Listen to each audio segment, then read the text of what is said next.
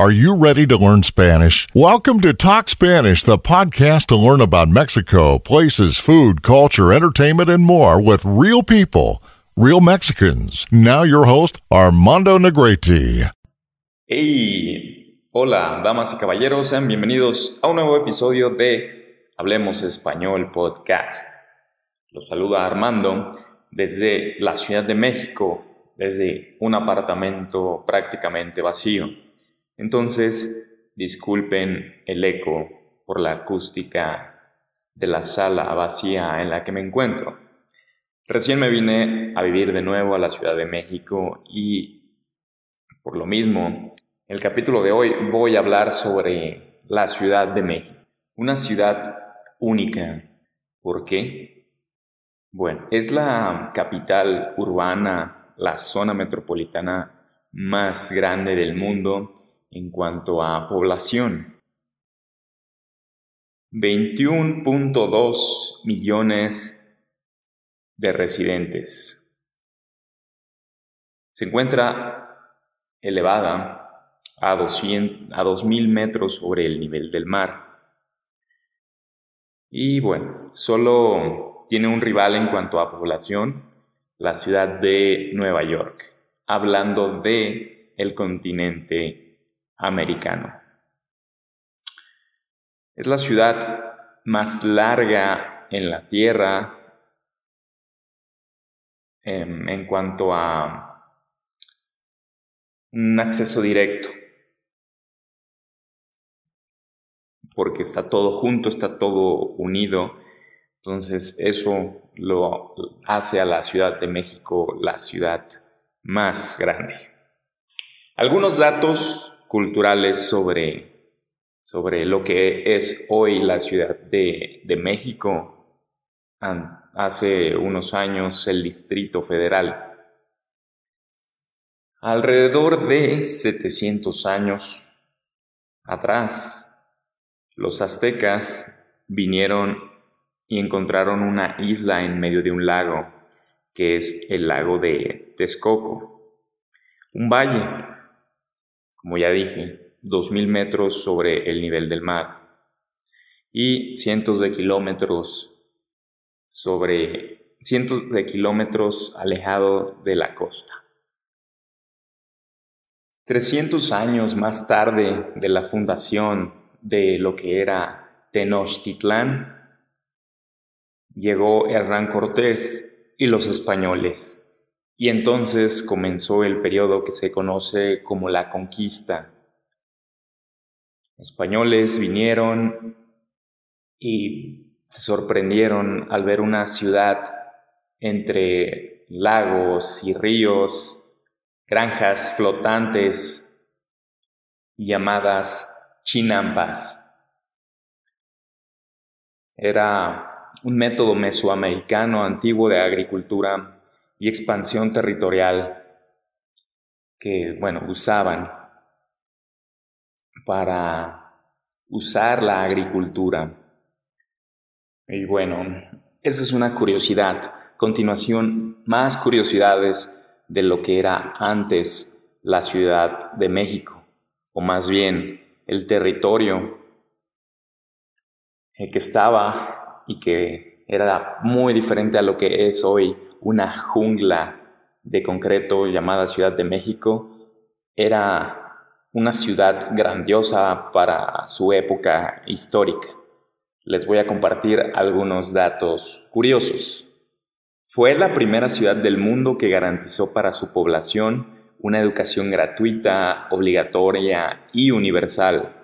Y aunque es cierto que existía una división entre la educación para la nobleza y la educación del pueblo común, es de admirarse que su sistema educativo no permitiera dejar sin oficio o profesión a ningún niño o joven. 300 años antes que en los Estados Unidos de América. Tenochtitlán siempre fue de color blanco. Los edificios, las calzadas, las casas, los canales y los templos eran de ese color, debido a que eran aplanadas con cal, y es por ello que, al verla de lejos, los españoles tuvieron la falsa impresión de estar admirando una ciudad de plata pura. A raíz de la grandeza y poderío de la nación mexica, es el grupo, la cultura indígena que habitaba Tenochtitlan son los mexicas, uno podría pensar que su civilización se desarrolló durante siglos, como la antigua Roma. Sin embargo, te sorprenderá saber que su poder solo duró 200 años. Los que supieron aprovechar muy bien, claro está, puesto que sus novedosos sistemas educativos, de gobierno, bélicos, económicos, impulsaron a explotar al máximo las capacidades humanas. Durante los últimos 70 años de Tenochtitlán, sus gobernantes lograron que pasara de ser un pueblo mercenario a un pueblo que logró dominar Mesoamérica, que es toda la región, la mitad de México prácticamente, donde era fértil. Del centro hacia el sur era Mesoamérica. Si has visitado las ruinas del Templo Mayor, por ejemplo, en la Ciudad de México, notarás que en su primera etapa de construcción se colocó un chacmol que se ve muy rústico y, si lo comparas con la Piedra del Sol o calendario azteca, una obra de arte y de matemáticas, creerías que existen siglos de diferencia entre una y otra escultura. Sin embargo, una representa el principio y la otra la cúspide de la nación mexica, es decir, solo 70 años. Los mexicas en poco tiempo evolucionaron en sus matemáticas, en sus construcciones, en muchas cosas.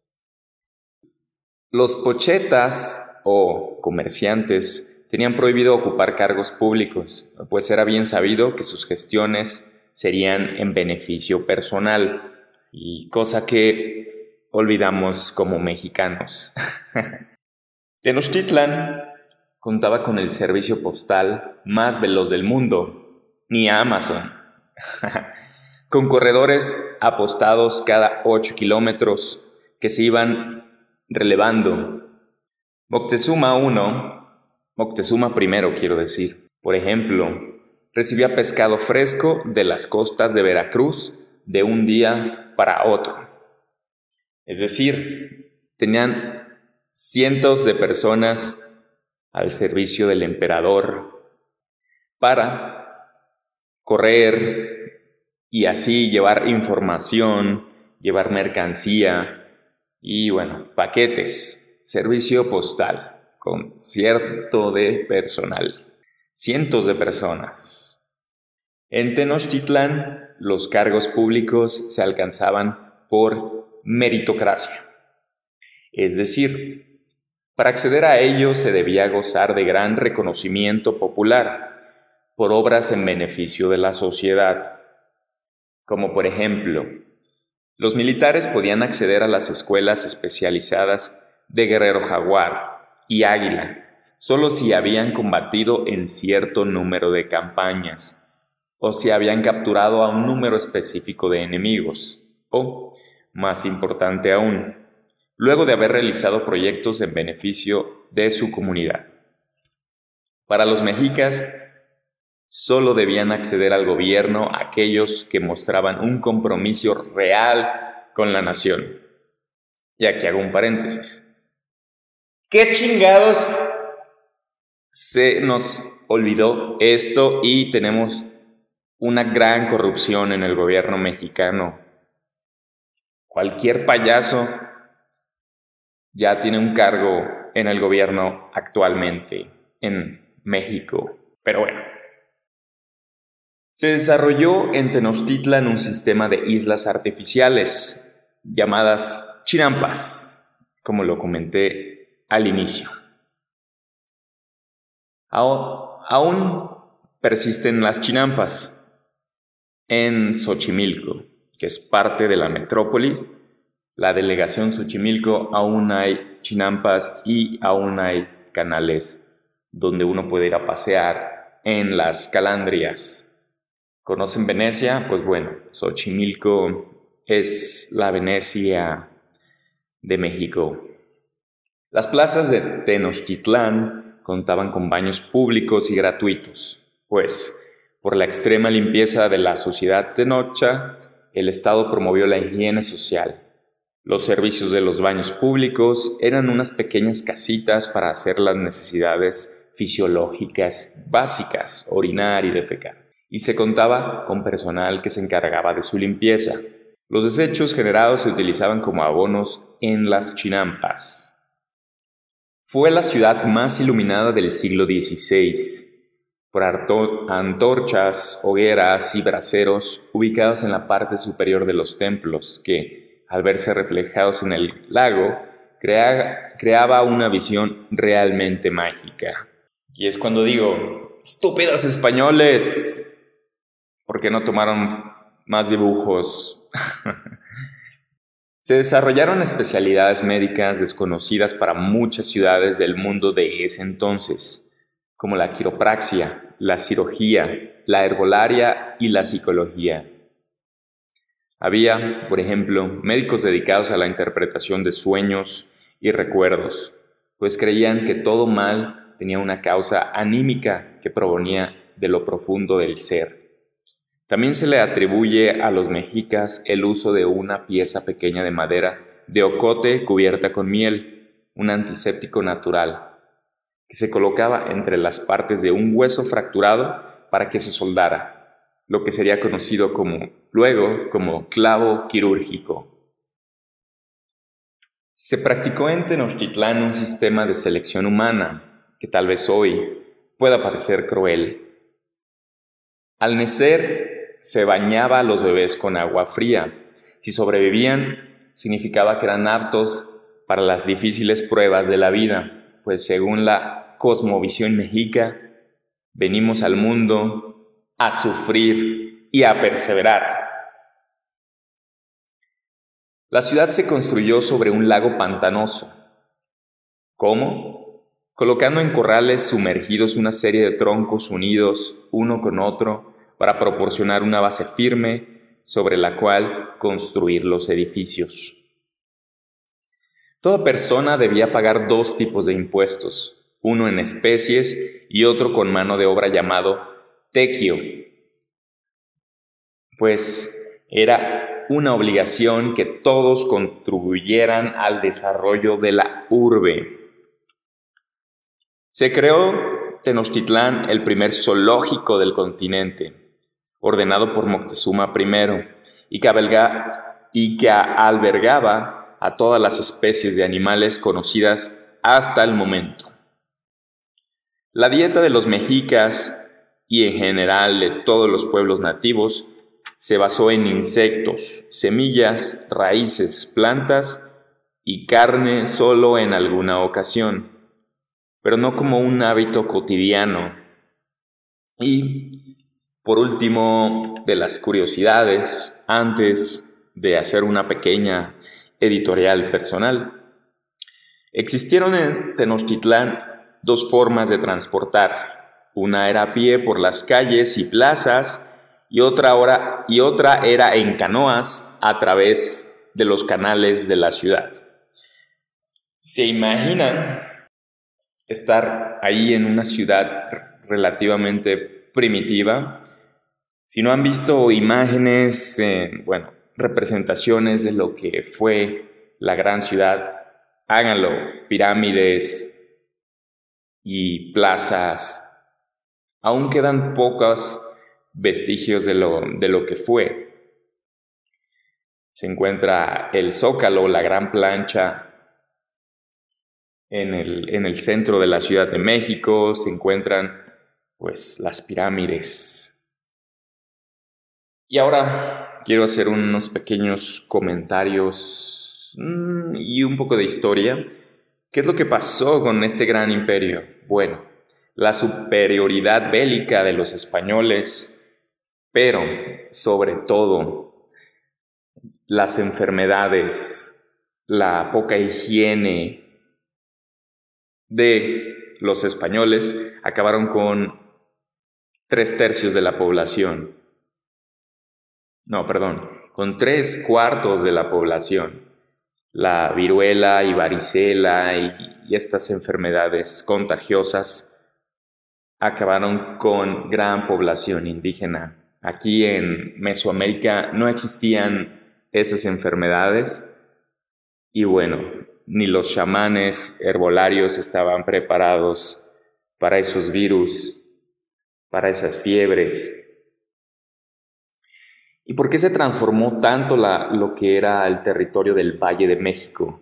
Bueno, a pesar de que pudieran parecer maravillosas, a Cortés y a los dirigentes españoles no les pareció y empezaron a destruir los templos, pirámides y las chinampas y a llenar con tierra donde antes había agua. Y entonces, pues bueno, hoy en día tenemos una jungla de concreto sobre lo que antes fue una ciudad única en la historia de la humanidad.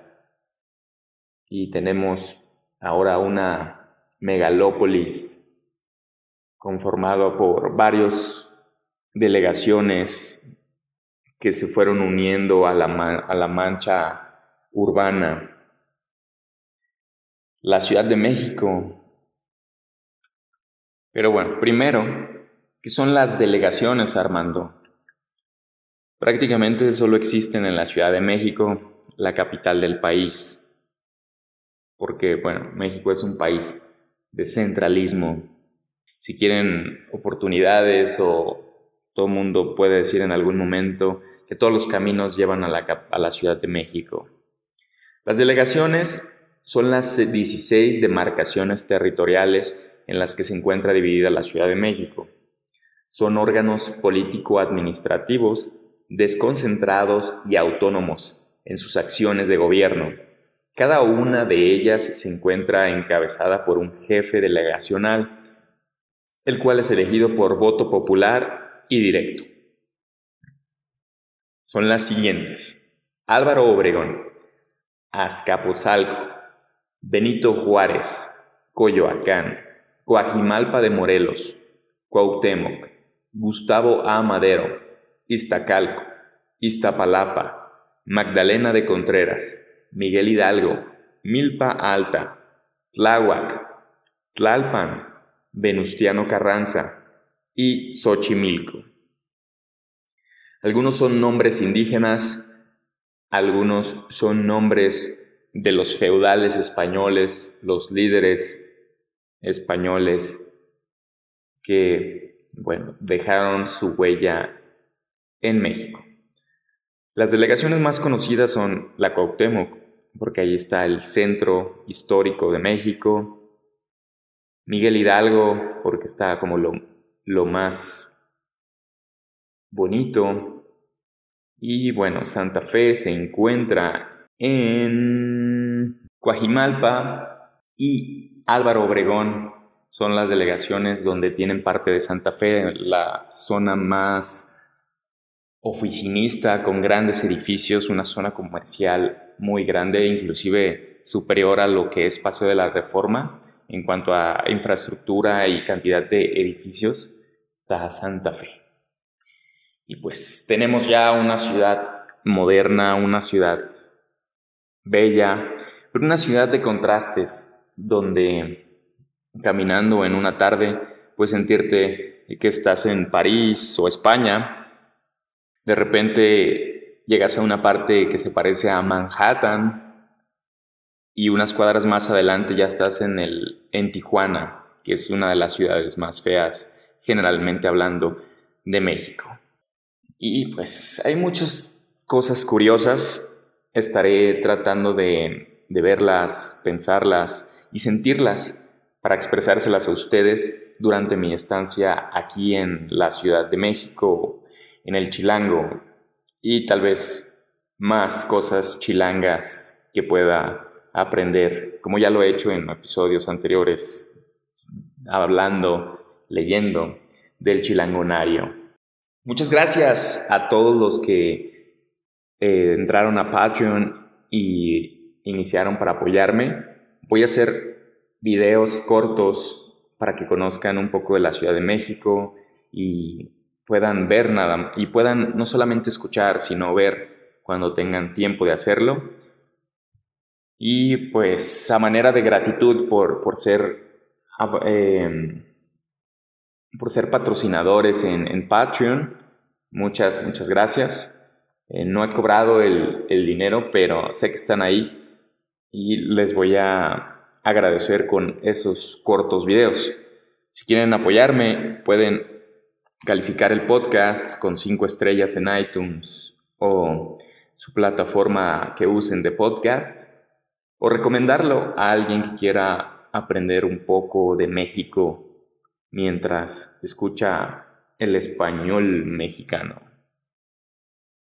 Pueden mandarme sus comentarios a Hablemos Español Podcast en el Facebook, es la página de Facebook, o contáctenme directamente, no tengan miedo en Twitter, soy Armando NC, Armando como un verbo en gerundio, de armar. Eso ha sido todo por hoy, amigos. Hasta la próxima. Thanks for listening to the podcast. Until the next episode.